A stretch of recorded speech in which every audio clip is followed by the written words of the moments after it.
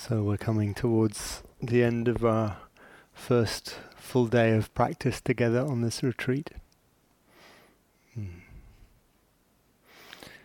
Jaya and I are really appreciating your commitment and the sincerity with which it seems like you're engaging with this practice. This hall has been kind of unusually still and quiet for a retreat on which there are so many people who are here for the first time. So really heartfelt appreciation for your practice today.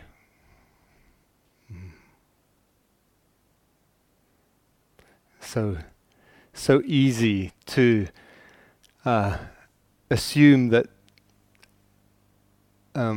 because at times it's difficult, it means I'm not doing it right. You know? It's good just to check if there is a belief, if you have a belief that somehow your experience should be different from how it is. Anyone notice that?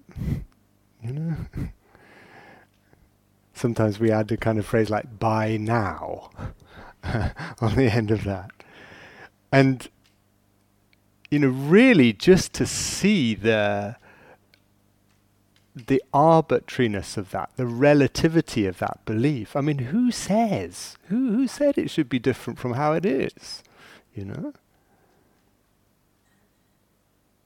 We kind of import all these measuring scales so easily, don't we? That we kind of hold up against our experience, and how this particular sitting goes assumes this huge kind of significance, and it means something about me as a person, or a meditator, or a potential mindfulness teacher. And really an encouragement to let all that go, to see that that's all entirely optional suffering. The phrase compare and despair, and the Buddha highlighted how this pattern of comparison with other people, or put it more precisely, with our imagining of other people, or with our imagining of some kind of ideal or by now kind of thing. These patternings are very deeply ingrained in us and are the cause of a great deal of suffering, and they're optional. And just to notice how much goodness has been cultivated during today. We so easily, in our readiness to compare, overlook all those moments of patience, all those moments of commitment that have brought us back, all those moments of being willing to begin again, to sit with sleepiness or boredom or anxiety, all those moments of kindness to other people, and as some of you have been reporting, to ourselves. These are not negligible. These are the cultivation of the practice. And there's a way in which the benefits of this practice kind of come up through the floorboards rather than through the front door. That they kind of accrue over time. You can have a sense at the end of a day of practice, well, God, I still can't, follow 2 breaths in a row. But there's something about just trusting that the sitting and the walking, the showing up, the coming back to your feet and your breath in the tea queue, the offering, holding the door open for people. These kind of cultivations, they bear fruit in time. They really do, And those of you who have been doing this for a while will know that. Something over time imperceptibly changes. You know? And our job is really just to show up and do the practice and not to worry about the results. Okay? You know? And that's a relief. That's a relief. You know?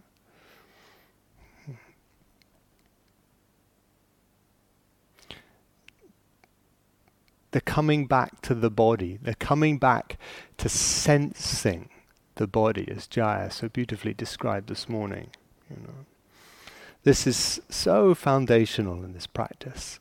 You know, those of you who are studying mindfulness-based approaches will be aware of this kind of mapping of experience in terms of modes of mind, a thinking, conceiving, driven doing mode, and a mindful sensing embodied mode, being mode, as it's sometimes called. And you know, this practice, this gradual accruing of benefits coming through the floorboards is so often about just repeatedly choosing sensing, choosing to sense, coming back to our sensing, our senses, you know. Choosing feet over judgments and comparison. They're much more trustworthy, you know. And, you know, there's something so kind of timeless about this, that one sees that in the Buddha's time, this is what he was recommending, you know, choosing to sense the body, to, as he puts it, know the body as the body. To breathe in sensitive to the body, to breathe out sensitive to the body.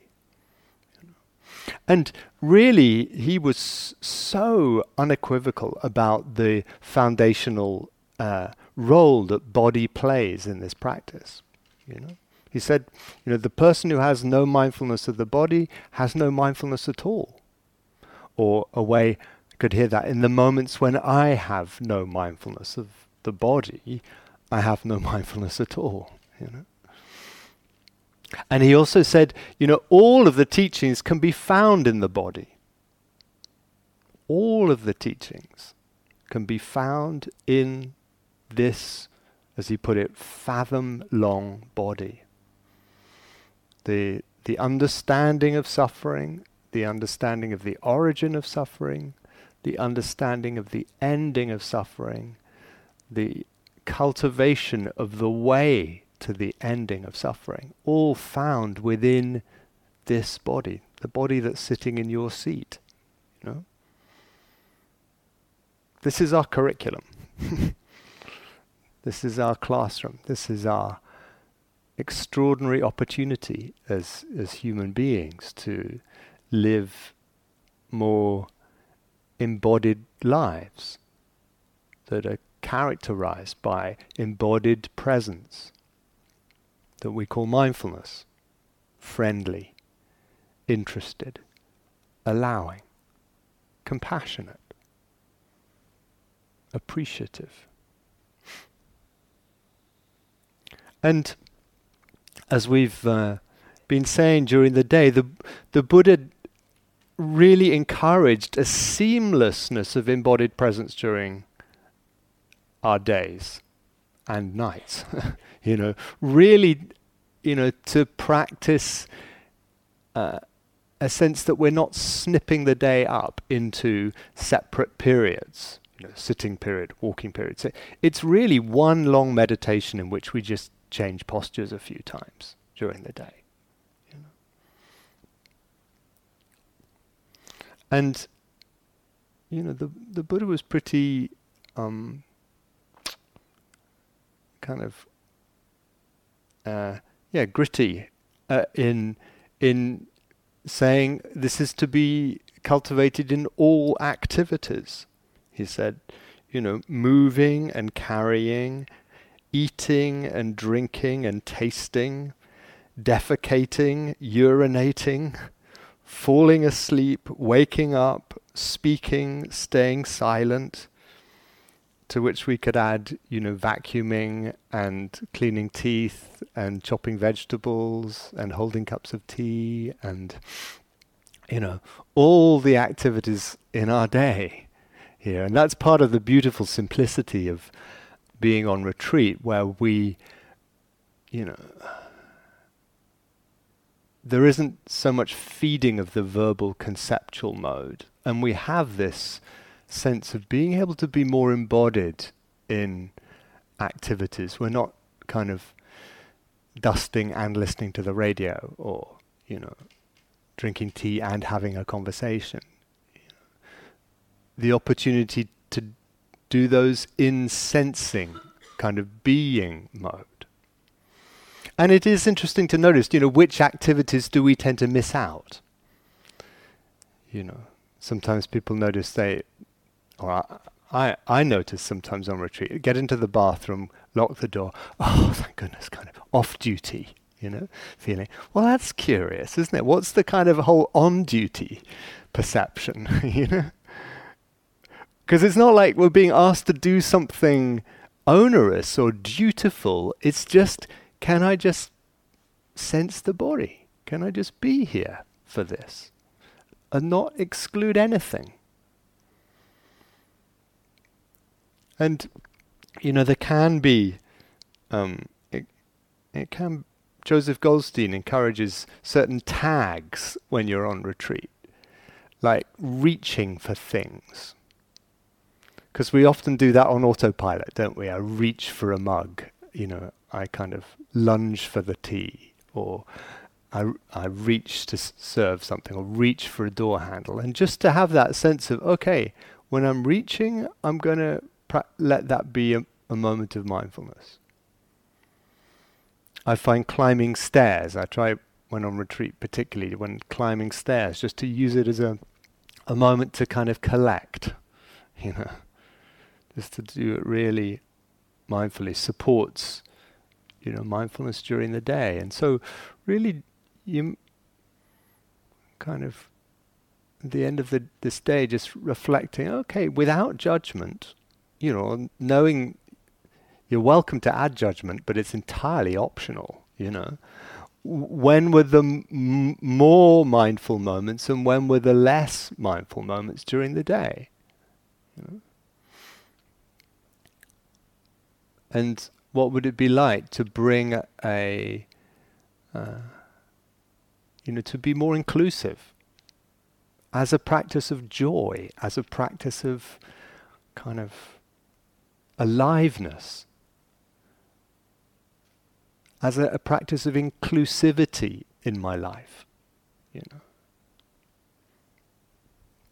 And the slowing down helps. The slowing down, from all that we know about the way the nervous system works, slowing down is one of the kindest things we can do to reintegrate, body, heart, mind, to recollect ourselves, remember ourselves, slowing down, softening.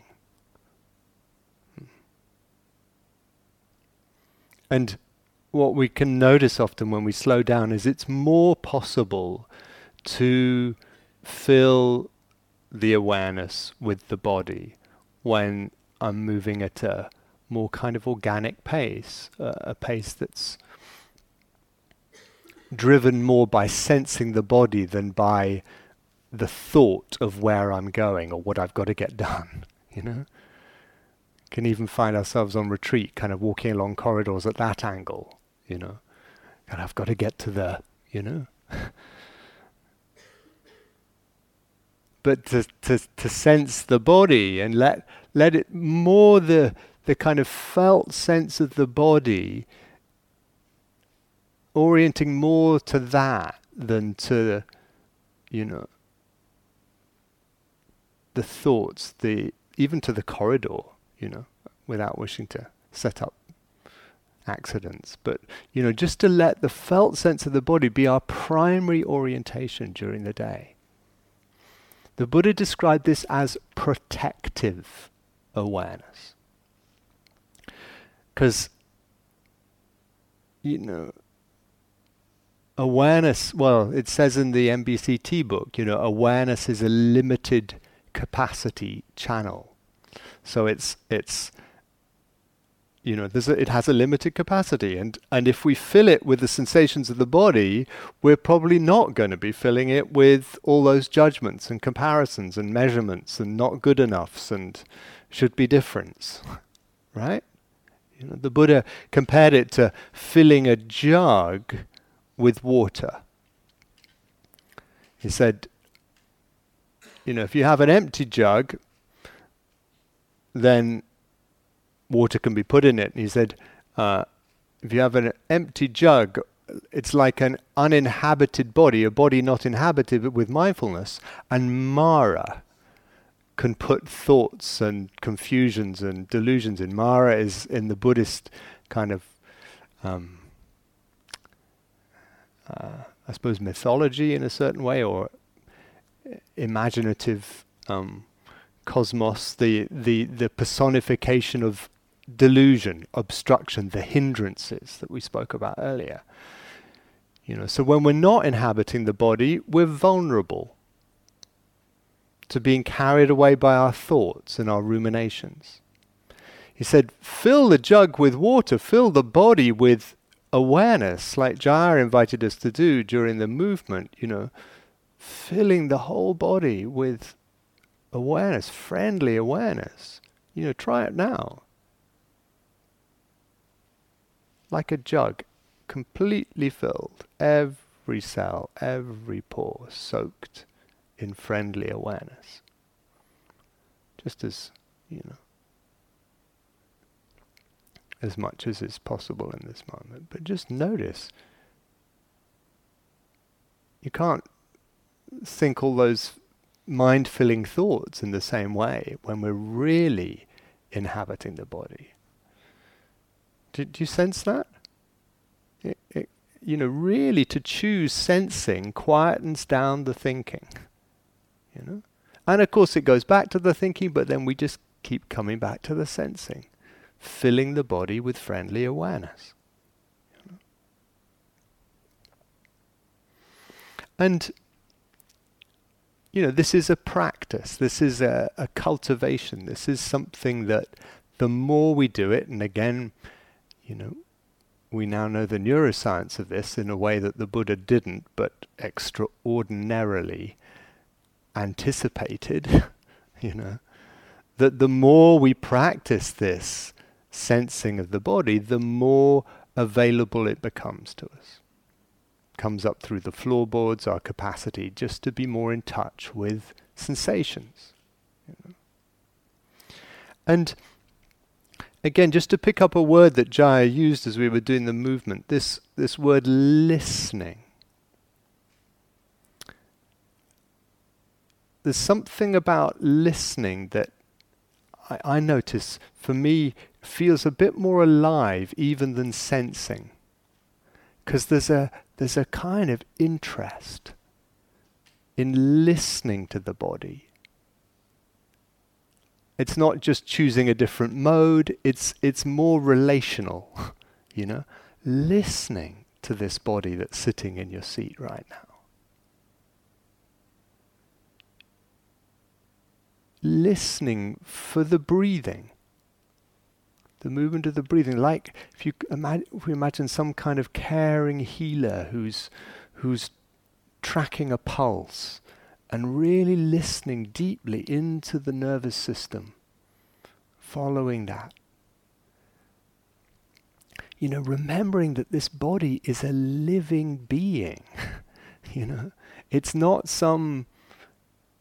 just some kind of machine. The Buddha compared it to holding a bird, holding a quail. Described mindfulness of the body, holding a quail, holding it just right. If I hold it too tight, it'll die, it'll suffocate. If I hold it too loose, it'll fly away. Can I find that tender, caring, listening presence with this precious body that really enables a staying with, a kind staying with, a deep listening, a sense that the body could teach us how to be with it. Rather than my ideas about how to be with it, rather than what it says in the books about how to do mindfulness of breathing, my manual. What about letting the body teach us how to be present with it and how to sustain that? This sense of it like a craft, mindfulness of the body, that we let the living material of embodiment teach us how to be present with it. With that kind of tenderness and care,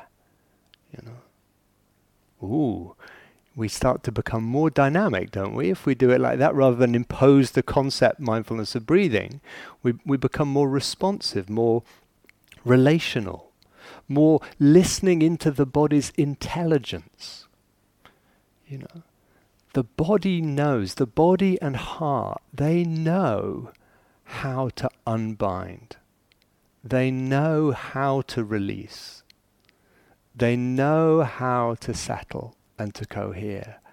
And they're kind of just waiting to be listened to enough to show us. Or at least try that out as a hypothesis. You don't have to believe that, but it's worth trying out as a way of relating. That the body, when given enough ground, when given enough safety, when given enough space, when given enough kindness, when given enough sense of allowing, when given enough permission, rather than having a kind of plan or model imposed on it, how it should be different generally, Actually, trying out whether that doesn't actually allow it to find its way of settling, releasing, becoming a more easeful field of sensation and presence in which to dwell over time. Patience. It's a craft. The Buddha lived in a craft culture. So often compares practice to a craft. He kind of presents it as a craft. And what do crafts take? They take patience, don't they? They take listening to the material. They take commitment. They take a certain playfulness and enjoyment. They take, certainly in my experience, not comparing and measuring with how I think it should be, whether the craft is, pottery or painting or parenting or, music making or mindfulness.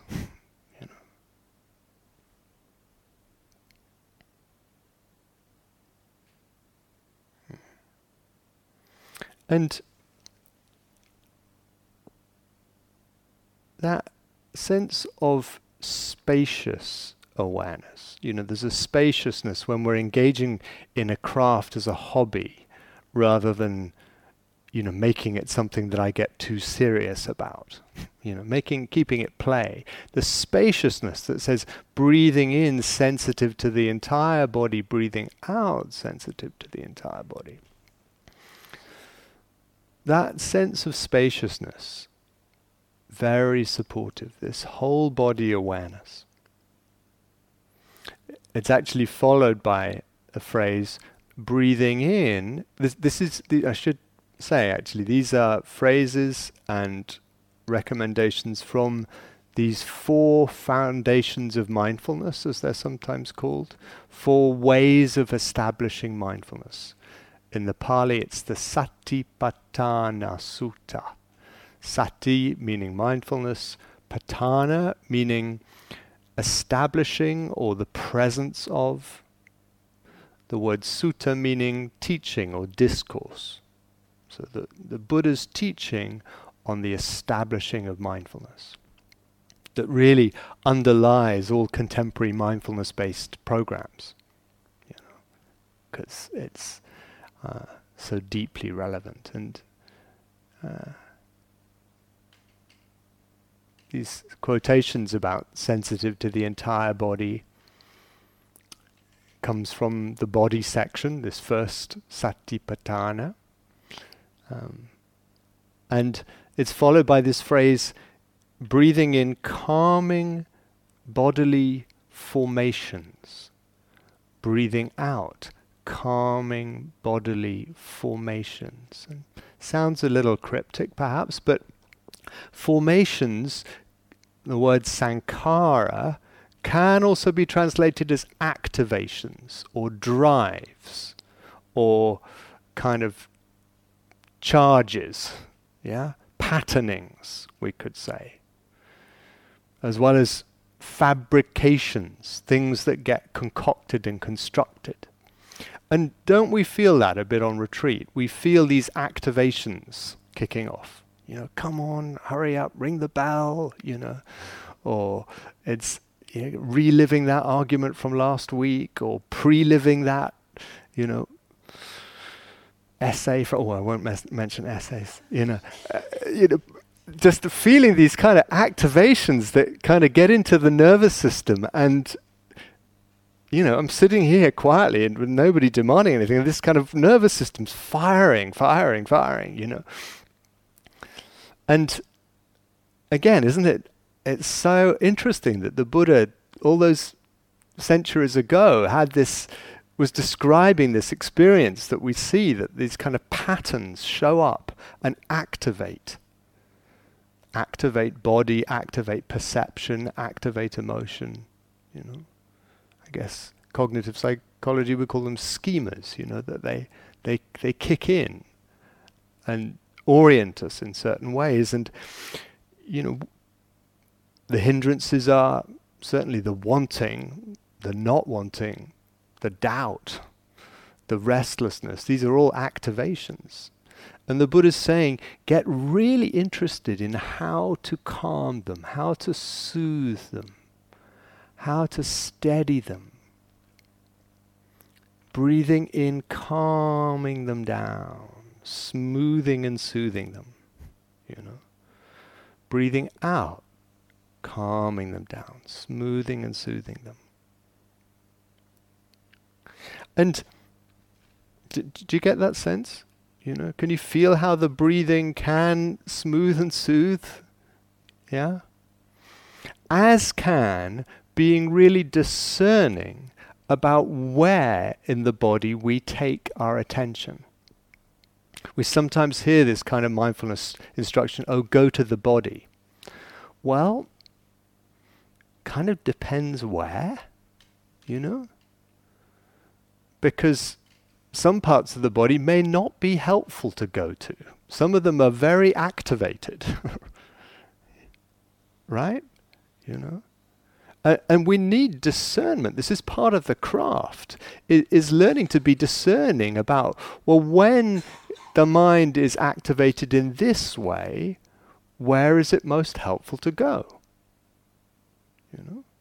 Rather like we were reflecting this afternoon about sleepiness and restlessness. When the activation is sleepiness, which is a kind of activation, but it's a kind of shutting down activation, then doing something energizing, standing up, hands in the air, opening the eyes, that helps to counterbalance it. Moving upwards. Yeah? But when it's very restless, moving downwards is probably more helpful. And this Jaya again referred this morning to these elements, which is another of the body contemplations in this sutta. The Buddha said, experience the body in terms of the elements. And, the foundational element being the earth element.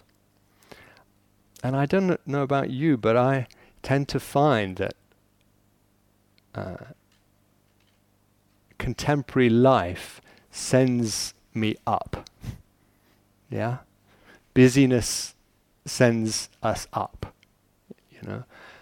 Over busyness, stress sends us up. Education often sends us up, doesn't it? In Oxford, there's a joke that for some of the professors, the only reason why they have bodies is to carry their heads to meetings. And kind of we know what that feels like, don't we? You may know that line from James Joyce's Dubliners, famous Mindfulness, often quoted in mindfulness circles. Mr. Duffy lived a short distance from his body. And we know how Mr. Duffy feels, don't we? Or I know how Mr. Duffy feels. And just what a gift it is to cultivate, to practice, to develop the craft of grounding. It's a word we've mentioned once or twice on this retreat so far, as you may have noticed. I think we both feel that it's a word that is underused in MBI circles, actually. Because sometimes the breath isn't the most helpful object to go to, because the breath sometimes gets charged with anxiety or agitation. Soles of the feet, on the other hand, are so often such a helpful place to go to. This is the earth element, this tuning to, this listening to the sensations of contact with ground. The ground of the floor, the ground of what we're sitting on. Yeah? Heel bones, sit bones. Also, though, the earth element in the body itself. So just notice, you might even right now notice the weight of the limbs. The feet and the legs have density, they have solidity, they have weight. So do the hands and the arms. And we can often notice, maybe you noticed it yesterday, that we spend a lot of our time kind of counter-gravity, don't we? Uptight, as we say, uptight. And really cultivating this, allowing the weight. The poet Rilke said, patiently trust your own heaviness. Patiently trust your own heaviness. I think there's so much wisdom in that line. The patiently, the coming back to the sense of gravity, the sense of contact, the sense of ground. Patiently. Uptight with an activation in the cinema of the mind, coming back to the sit bones. As they say in the Tao Te Ching, one translation says, gravity is the root of all grace. And what, part of the opportunity of a retreat where there's more space and less pressure on us to be somebody or to do things is just to have that wonderful opportunity to come back into gravity, to find our feet, as we say, to slow down. Rather, we don't slow up, we slow down. To sense the habit, the earth element. Because,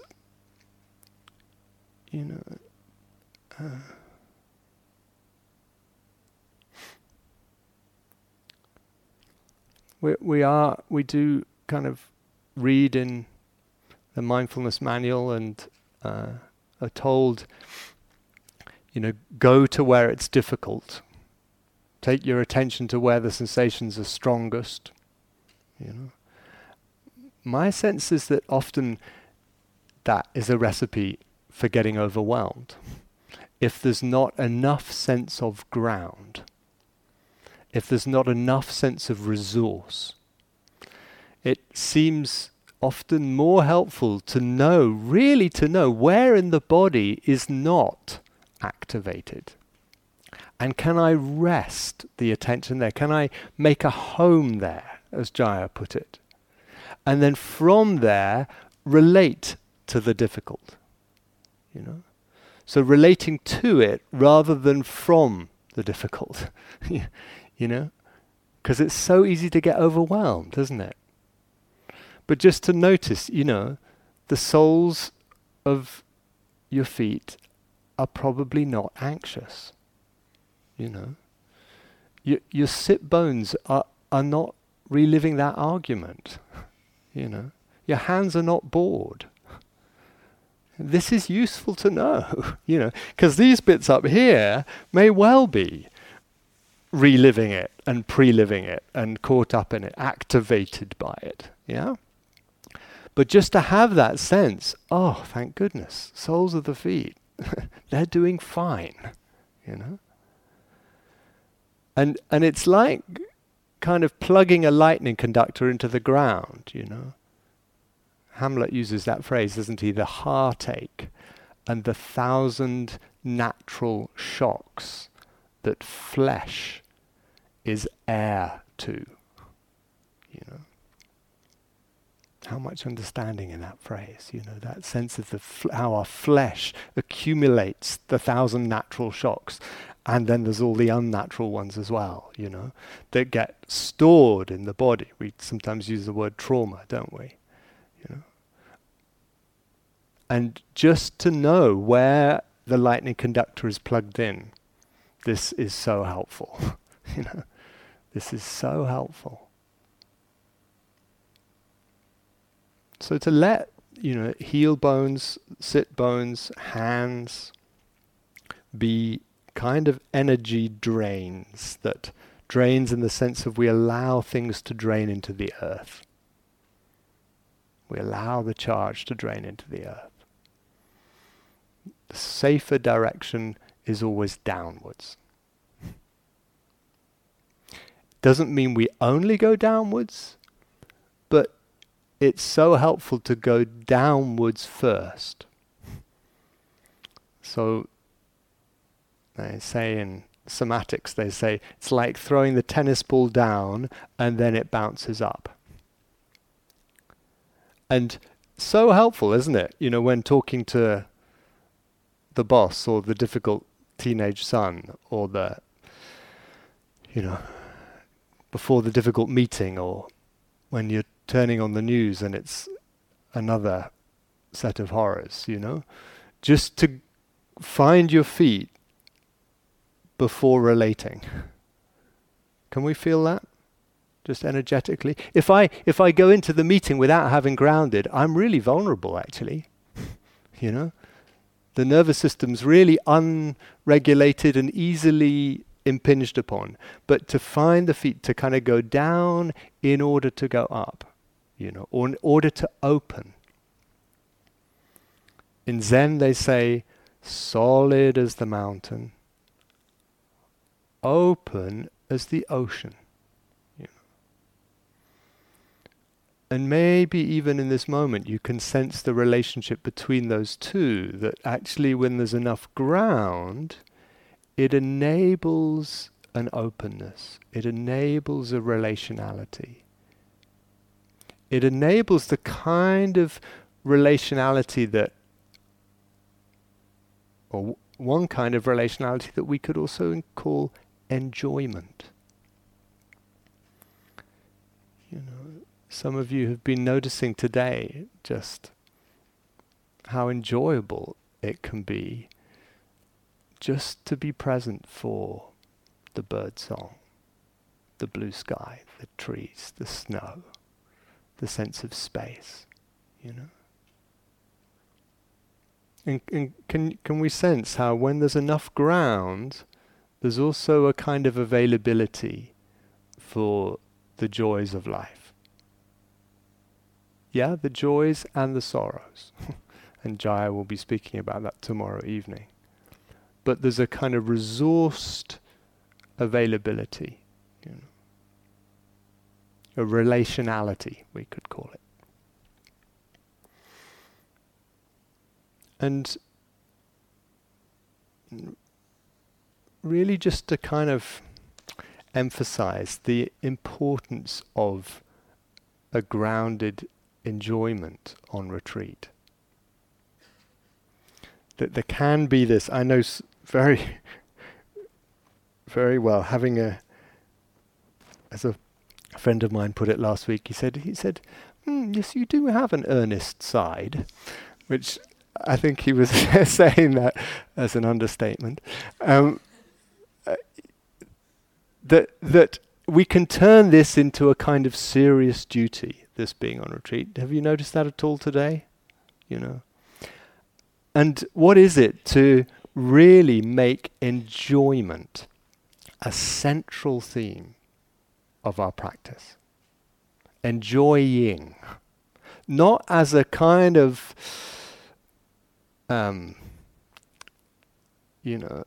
thing we stumble across, but actually as something that we're cultivating. The Buddha said the skilled practitioner cultivates a sense of enjoyment. And this word cultivate is really kind of key. It's the word that the Buddha used for practice. He didn't use the word meditate very much. He used this word cultivate. So again, another craft, a horticulture, yeah? A bringing into being, a nurturing.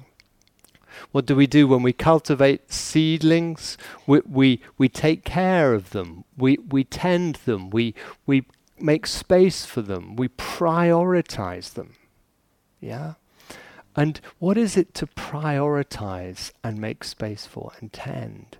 The seedlings of enjoyment. The seedlings of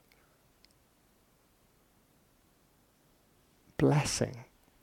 The sense of, wow, there are many blessings in my life on this day, in this moment. You know? Isn't it part of the amazing, beautiful opportunity of a retreat and of an 8-week course to let ourselves be kind of, to reawaken to the blessings of our lives, the good things in our lives that we so easily overlook, that get kind of dulled over by familiarity and habit and busyness and, the 10,000 draws on our attention. It's kind of part of the magic of mindfulness, isn't it? The pleasant events calendar that kind of encourages us, if in those states that we can get into where we can't identify anything that feels good, anything that feels like a blessing, it just reminds us to notice and to attend, to receive the grace of the birdsong, the blue sky, or the rain, or the weather, however it is.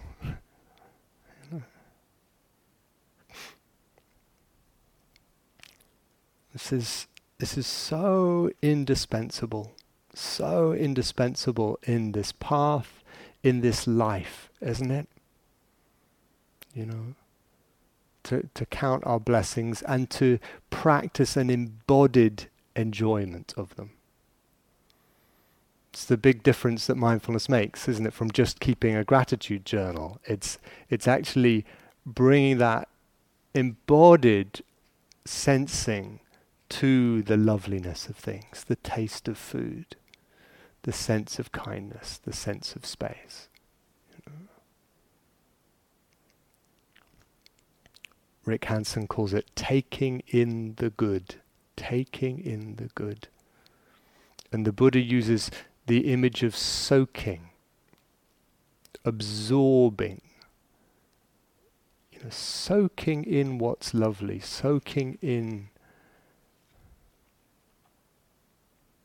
the sense of space, the lack of pressure, the sense of kindness, the sense of the silence as a friendly silence. He uses the water element because it gives water element, as well as a sense of fluidity, has this sense of kind of a cohesion, a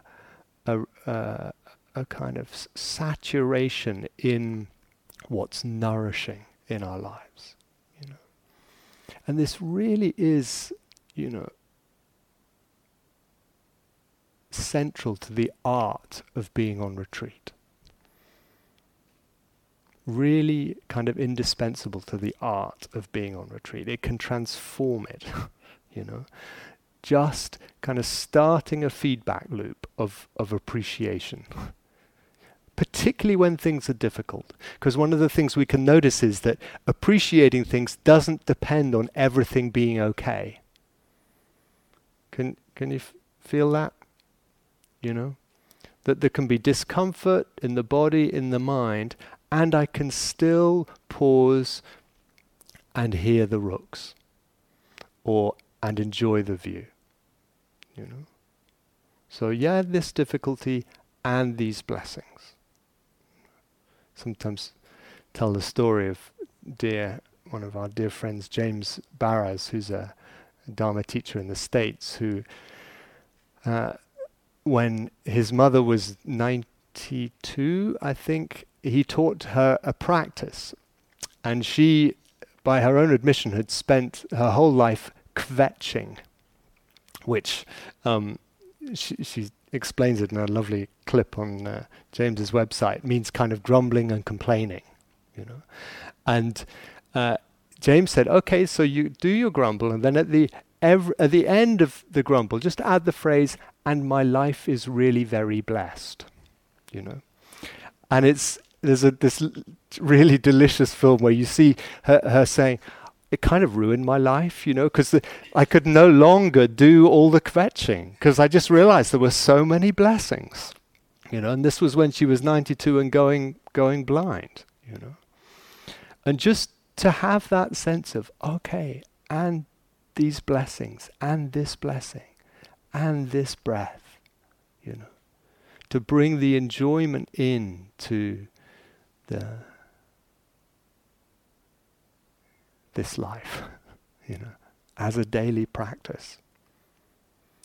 A practice not just, you know, when we're outside in the garden, but also as we're sitting, you know, in the hall. What is it to not just notice the breath, not just observe the breath, which may not be a very helpful verb anyway, but to feel it and to enjoy it. Enjoy its freshness, enjoy its release, you know.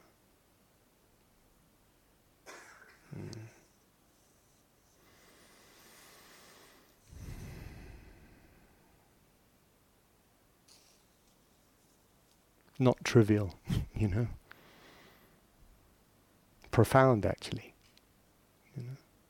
Transformative. Not just of moments, but as James's mother would say, you know, of a life. You know.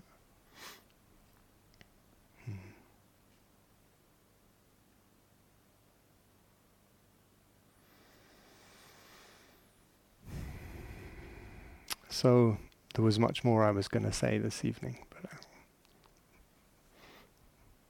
spare you. But just to end really with this encouragement about the embodiment. You know, lean in to those places in the body and those aspects of embodied experience that are nourishing, steadying, even just quietly okay, you know, the quiet okayness of the hands. Just get used to making much of that, you know, really receiving it, really listening to it.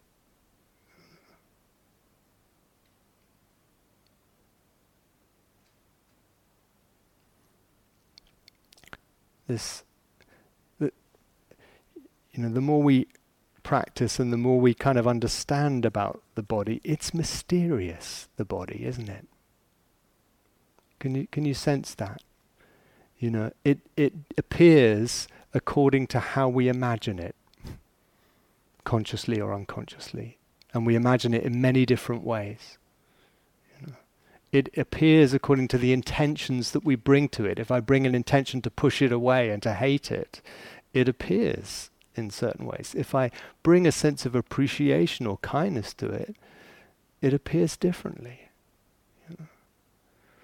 There's a way in which this practice invites us to let our bodies be teachers, yes, and also portals into a quality of wonder, about this world and this life.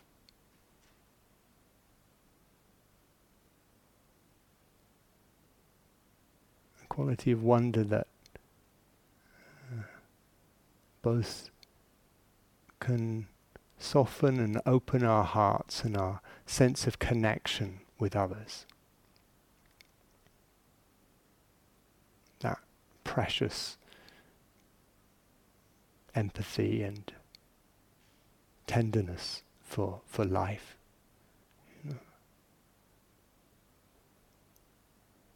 And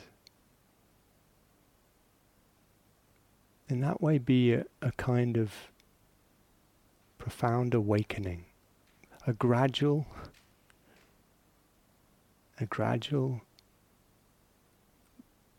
but honestly profound awakening, that knows no end,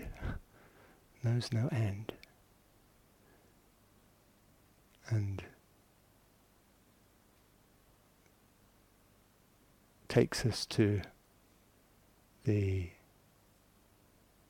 heart and the opportunity of being human.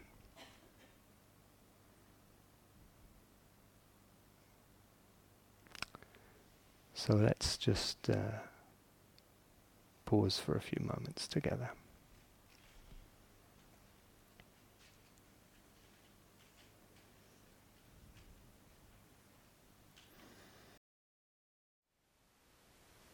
Thank you for listening. To learn how you can support the teachers and Dharma Seed, please visit dharmaseed.org/donate.